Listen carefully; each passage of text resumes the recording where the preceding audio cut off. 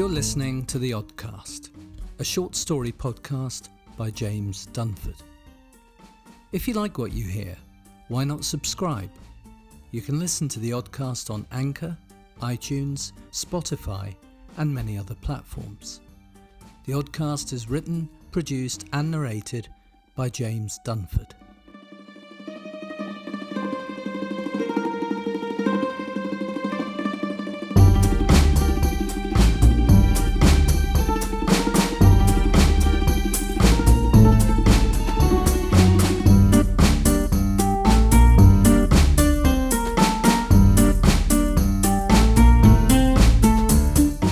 Episode 10, The Snow Globe, A Christmas Story.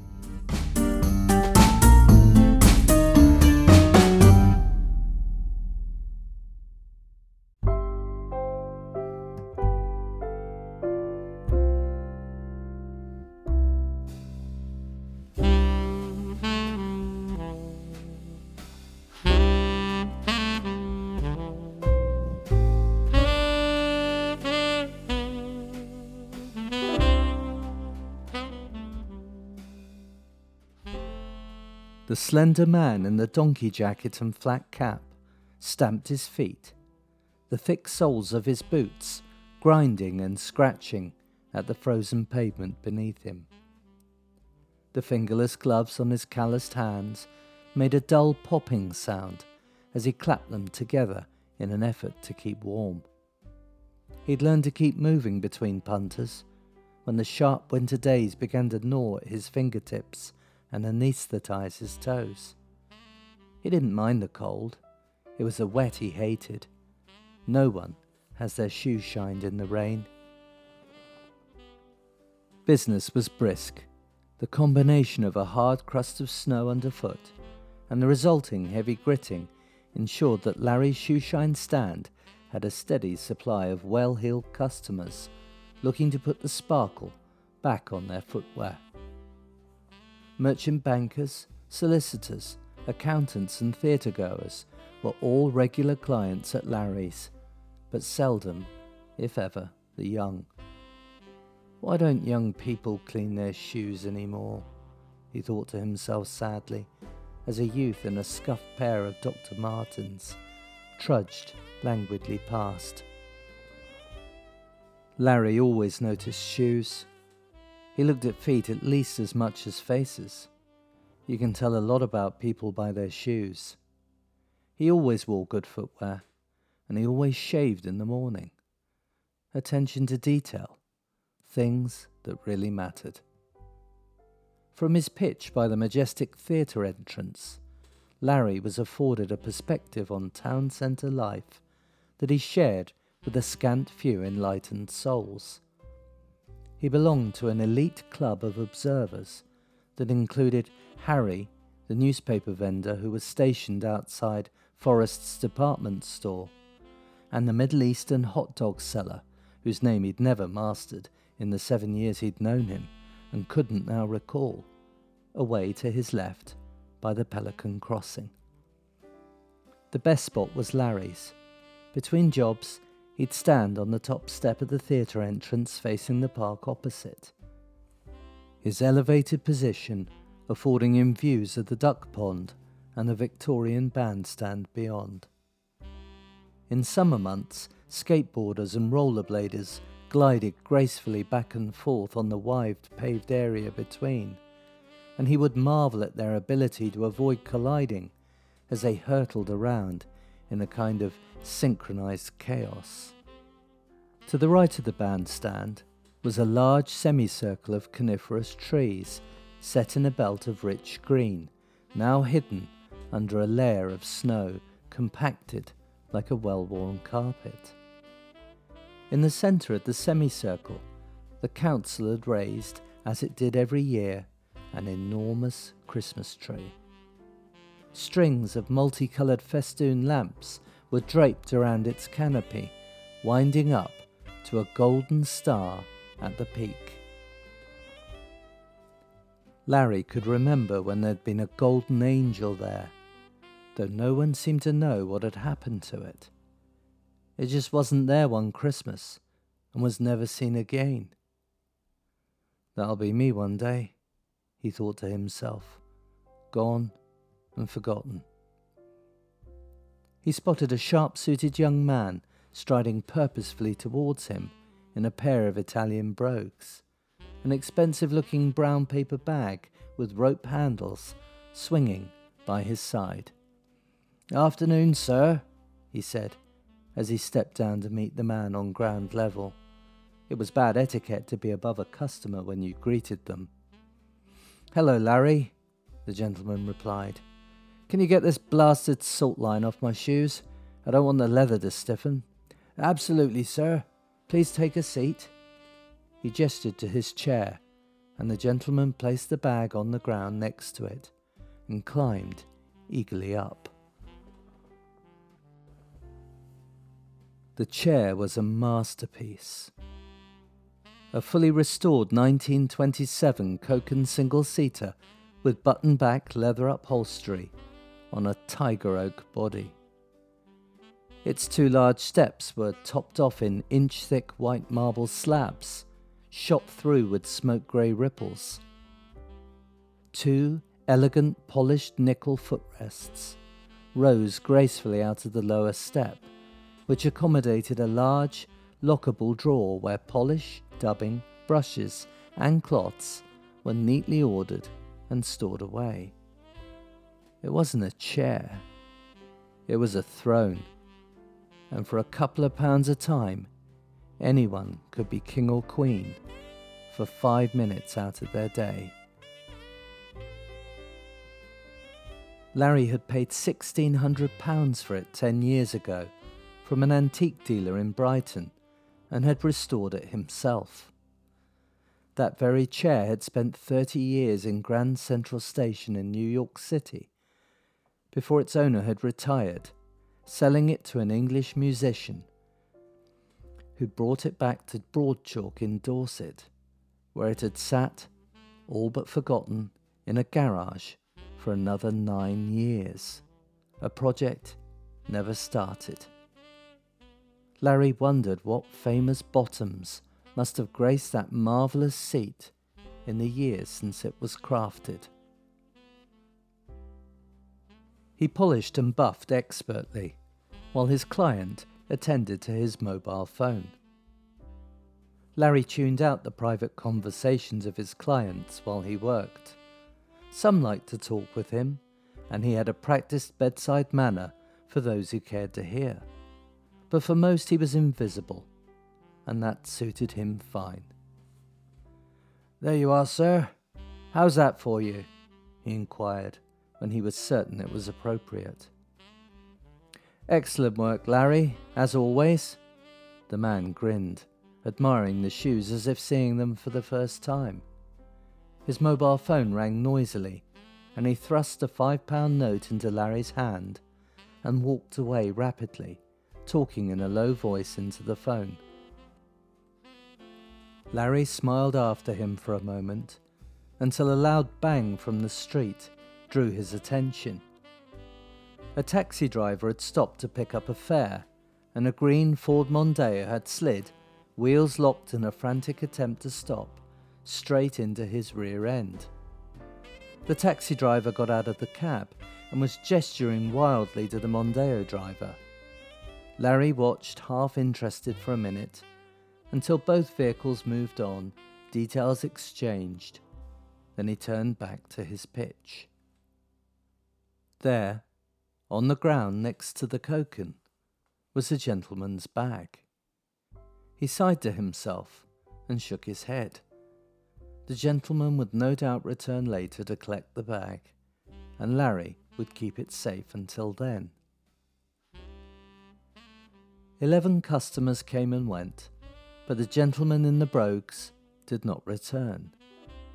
At 5 minutes to 7 p.m, Larry fetched his dolly from his store cupboard in the alley next to the theatre and packed away the Koken. He wandered half a block down to the yellow and green frontage of McKinley's off-licence, the bell jangling above his head as he entered. "Evening, Larry," said the fat man behind the counter. What can I get you? Bottle of Jim Beam and an ounce of Golden Virginia, please, Bob, replied Larry. He cleared his throat repeatedly to prevent the tickle that was building inside from becoming a cough.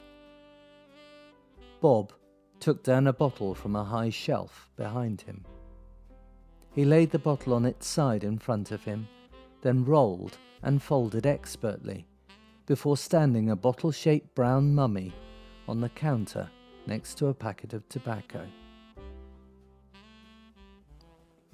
Larry lost his fight to resist the cough, his chest rattling to the bottom of his lungs as his face turned purple with the strain. He bent over to support himself on the counter. Tiny sparks obscured his vision, and his head swam. The shopkeeper watched, concerned but silent, as he waited for the attack to pass. At least twice a week he saw Larry. The cough was just as regular. "Larry," he began gently, when the attack had subsided. "I know it's none of my business." "Good night, Bob," Larry interrupted. "You take care." He nodded to the fat man, and slapping a £20 note on the counter, he turned quickly and left. The wine merchant stared sadly after him, the bell jiggling and bouncing long after Larry was out of sight. Once outside, Larry wiped his mouth with a pocket hanky, then stuffed it in his jacket pocket. He didn't need to look at it to know that there was blood in his sputum. He could taste the iron in his mouth. He crossed the road by the theatre and headed across the park, his purchase clutched in one hand, the gentleman's brown bag in the other. Larry's flat was in the basement of a Victorian terrace that ran unbroken for the full length of the park. There were 6 flats in his building, but only Larry's had a private entrance. Tucked away beneath the main door to the house, at the bottom of a set of cracked concrete steps, was Larry's front door. He turned the key and pushed hard to open the swollen door. The low-energy lamp in the middle of the ceiling cast a pathetic yellow glow that brightened slowly as the gases warmed inside of it. The front door to Larry's flat opened directly onto a small lounge with just 3 items of furniture inside. An aging recliner chair faced the window, its navy corduroy fabric faded and worn, flanked on the right side by an equally tired-looking brown leather armchair.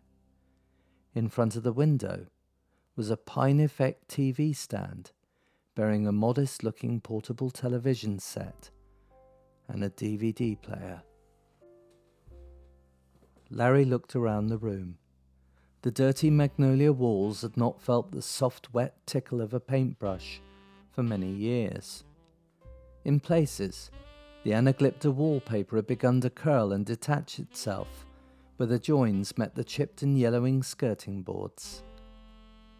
At the back of the room, through an archway, was a sink unit with a floral curtain strung across its front to hide its unsightly innards in place of the long-departed doors. To the right of the sink unit was a small electric stove, a refrigerator, and the door to the bedroom and shower room. Larry didn't eat much. He ate cereals and toast for breakfast every day except Sunday, when he had kippers. Lunch was always cheese and pickle sandwiches, an apple and a chocolate bar, washed down with a small flask of tea. He never took dinner, unless he was visiting somewhere, but he would always have an evening tipple. He took a smudged, upturned tumbler from the draining board next to the sink and held it up for a moment to inspect it. Satisfied it was clean enough, he sat down in the cord recliner with the glass, his bottle of Jim Beam, and the gentleman's fancy bag. He poured himself half a glass of whiskey and set it on the grubby beige carpet beside him, then opened the bag to inspect its contents. Inside the bag was a small heavy box with a navy blue ribbon tied around it and no markings or description. He tugged gently on the bow and the ribbon fell away. Carefully, he opened the box, parted the tissue paper inside, and lifted out a round glass object. He gently placed the bag and box on the floor next to the whiskey glass, then settled down to study the present. Larry held a snow globe in the palm of both hands. He studied it closely, marvelling at the incredible detail and workmanship in the scene before him. A tiny bustling town square, framed by intricately carved shops adorned in colourful decorations, made up half the scene inside the globe. Miniature shoppers, all coated and scarfed for winter, were frozen in mid-stride, tiny bags in their hands. In the middle of the globe was a group of fir trees, with one tree in a clearing set apart from the others, a Christmas tree. 4 tiny figures stood together facing the Christmas tree, perhaps admiring its decorations and tiny baubles. The whole scene was dusted with a glittering white powder that coated the land, trees and buildings in a festive mantle of snow. Larry shook the globe and watched, mesmerized, as the snow sparkled and swirled before gently falling back to earth. Again he shook the globe, filled with an innocent wonder at its beauty, unable to look away until the last twinkling particle had come to rest and the mini blizzard was over. He picked up his glass and sat sipping his whiskey slowly, while he turned and studied the globe thoughtfully. He knew the gentleman would come back for the gift, and he would be obliged to return it. Larry was struck with a sudden pang of sadness at the impending loss of the beautiful treasure in his hands. With a last regretful look, he placed the snow globe back in the box and almost reverently tied the ribbon before returning it to the bag. He drained his glass, switched off the light, and went to bed, his heart filled with emotions he couldn't quite understand. It was Christmas Eve, and Larry had worked steadily all morning. He'd planned to pack up around 2, but he'd done such a good trade he was reluctant to close and throw away the business. He even had a queue. It was then that he saw the gentleman, and his heart sank. Larry had brought the snow globe with him, and had locked it away in the alley cupboard for safety. The gentleman waited patiently for Larry's customers to be served, then spoke to Larry. "Hello, Larry. Thank goodness I caught you," he began hopefully. "I thought you might be gone already." "No, sir, not me. I'm always here," Larry said, with a forced smile. "Larry, I had a brown bag with me when I came to see you yesterday, and I seem to have mislaid it. I was rather hoping that perhaps I might have left it here. Have you seen it, Larry?" Larry stood blinking at him for a few seconds. "I'm so sorry, sir," he said. "I'm afraid I haven't." He thought for a moment he'd choke on the words, the familiar tickle rising in his throat. The man sagged, visibly crestfallen. "Oh, that's a real shame." He looked at Larry for a long moment, and then Larry began to cough. The attack was worse than ever. His throat burned and his vision blurred as pain ripped through his chest. He clutched at the cocoon and staggered backwards, half sitting, half falling onto the theatre steps. The gentleman forgot the globe for a moment as he strode over to Larry, his face full of concern. "Larry, good grief, let me call you an ambulance. You have blood on your mouth." He crouched beside Larry, took out a handkerchief, which he gave to Larry, and reached for his phone. "No, sir, thank you," said Larry hoarsely. "I've had this for a while now, and I've no plans to spend Christmas in hospital." The man studied Larry for a moment, then reluctantly put the phone back in his jacket pocket. "If you'd be so good as to pass me the flask, sir." Larry smiled weakly. "I'll be right as rain in a few minutes." The gentleman picked up Larry's flask from the bottom step of the cocan. "Would you like me to call someone for you, Larry?" he asked as he poured Larry a steaming cup of tea. "I'm not sure that you should really be on your own." "There's just me, sir, but don't you fret. I'm feeling much better already," he said as he sipped the hot tea. When he was quite sure that Larry was over the attack, the gentleman stood up. "Well, Merry Christmas, Larry," he said awkwardly, and with a nod to the old man, he turned and walked away. "Merry Christmas, sir," Larry called after him. The gentleman stopped a few meters away and looked back.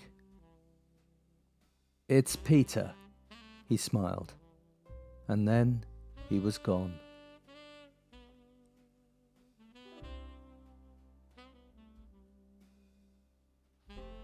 Peter Fielding was troubled. The loss of the snow globe was a blow, of course, but he had already picked up something else for his wife, Ruth, in case it didn't show up. As he made his way to the coffee shop to meet her, it was the old shoeshine man that was uppermost in his thoughts. He found his wife sitting on a low sofa in front of a coffee table, smiling indulgently at their 14-year-old daughter, Amy, as she talked excitedly to her mother, the two of them surrounded by bulging carrier bags. "Hello, ladies," he said, kissing them both on the cheek and squeezing himself onto the sofa between them. "I have an idea, and I'd like you to hear me out."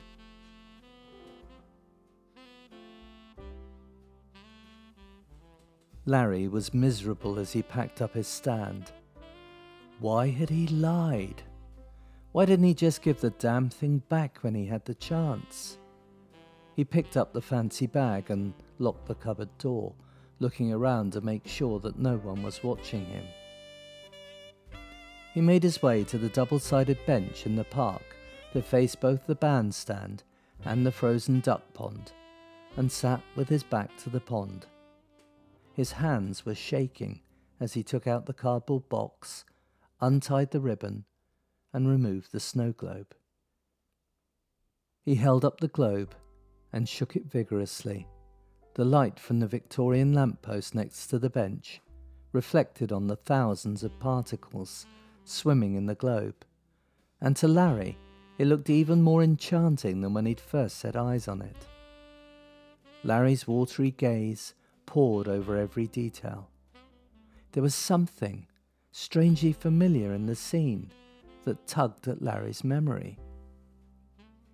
He studied the 4 figures in the globe standing in front of the tree, his eyes straining to focus on their tiny faces. But as he turned the globe to see them better, something terrible happened. The globe slipped from his shaking fingers and fell with a dull thud onto the icy tarmac beneath him. Larry cried out in shock and dismay and quickly snatched the snow globe from the frozen ground. He wiped it carefully on his sleeve, then leaned in to inspect it for damage. To his utter dismay, one of the 4 tiny figures in front of the Christmas tree had come loose in the impact and now lay on its back in front of the others. A strangled sob escaped his mouth, and he fought hard to prevent the emotions inside of him from boiling over. "You stupid, stupid fool! Now you've done it, you've ruined it forever," he thought, looking around desperately to see who might have witnessed his terrible act.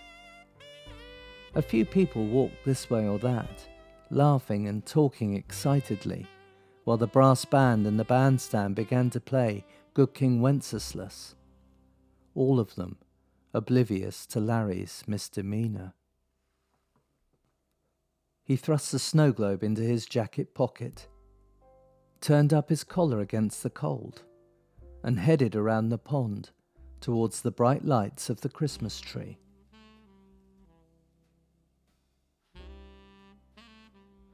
"He's probably gone home by now," said Ruth Fielding, as the three of them approached Larry's empty pitch.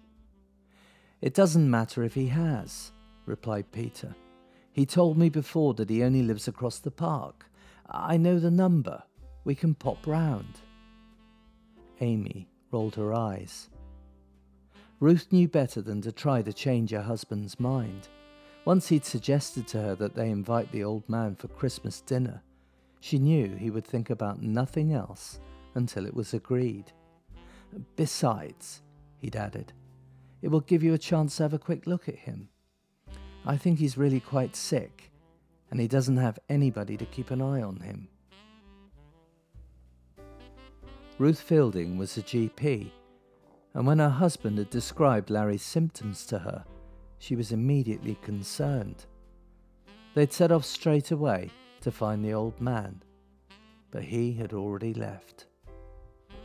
They crossed the road and headed towards Larry's flat on the other side of the park.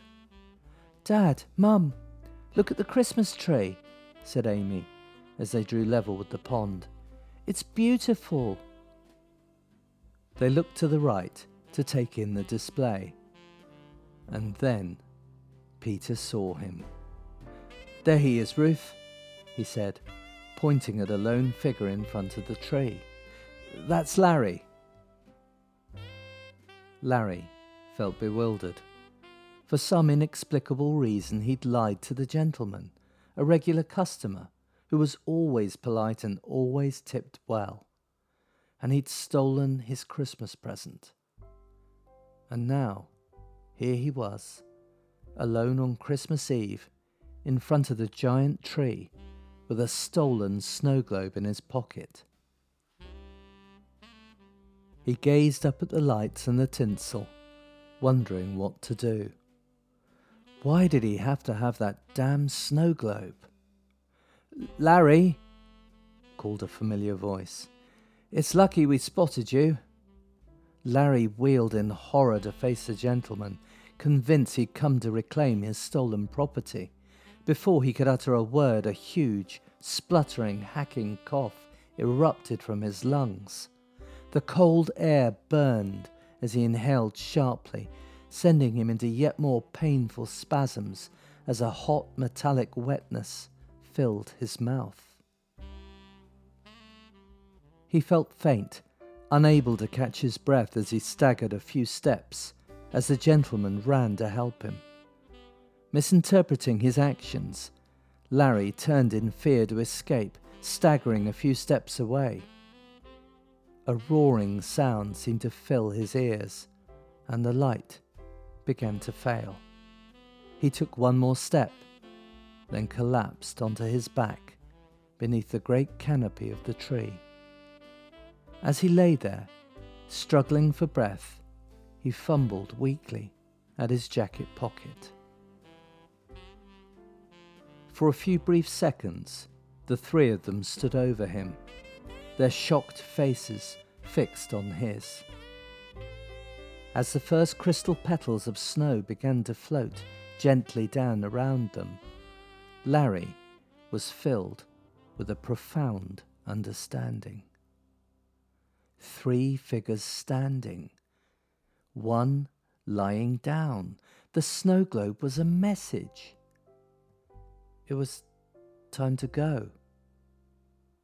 And Larry was ready. Ruth and Peter crouched down next to Larry to make him comfortable while they waited for the ambulance. Peter checked the old man's jacket pocket, thinking Larry was reaching for a hanky to wipe his mouth. He gazed at Larry sadly as he pulled out the snow globe. Larry's eyes brimmed, the tears trickling down to his ears as his eyes met Peter's. "It's okay, Larry," said Peter gently. "You keep it." He took Larry's hand and wrapped his fingers around the snow globe. Larry smiled gratefully and raised his eyes to look up between the branches. High above them, at the top of the tree, Larry thought he glimpsed the golden figure of the angel, smiling benevolently down on him. He closed his eyes contentedly and relaxed. It wouldn't be long now.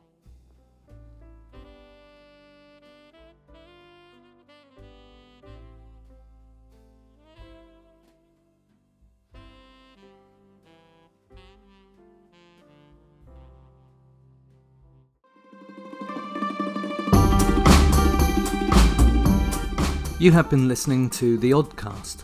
The Oddcast is written, produced and narrated by James Dunford and is published weekly on Sundays. If you like this episode, please consider leaving a review, and why not subscribe? The Oddcast is available on Anchor, Apple Podcasts, Spotify and many other platforms. Thank you for listening.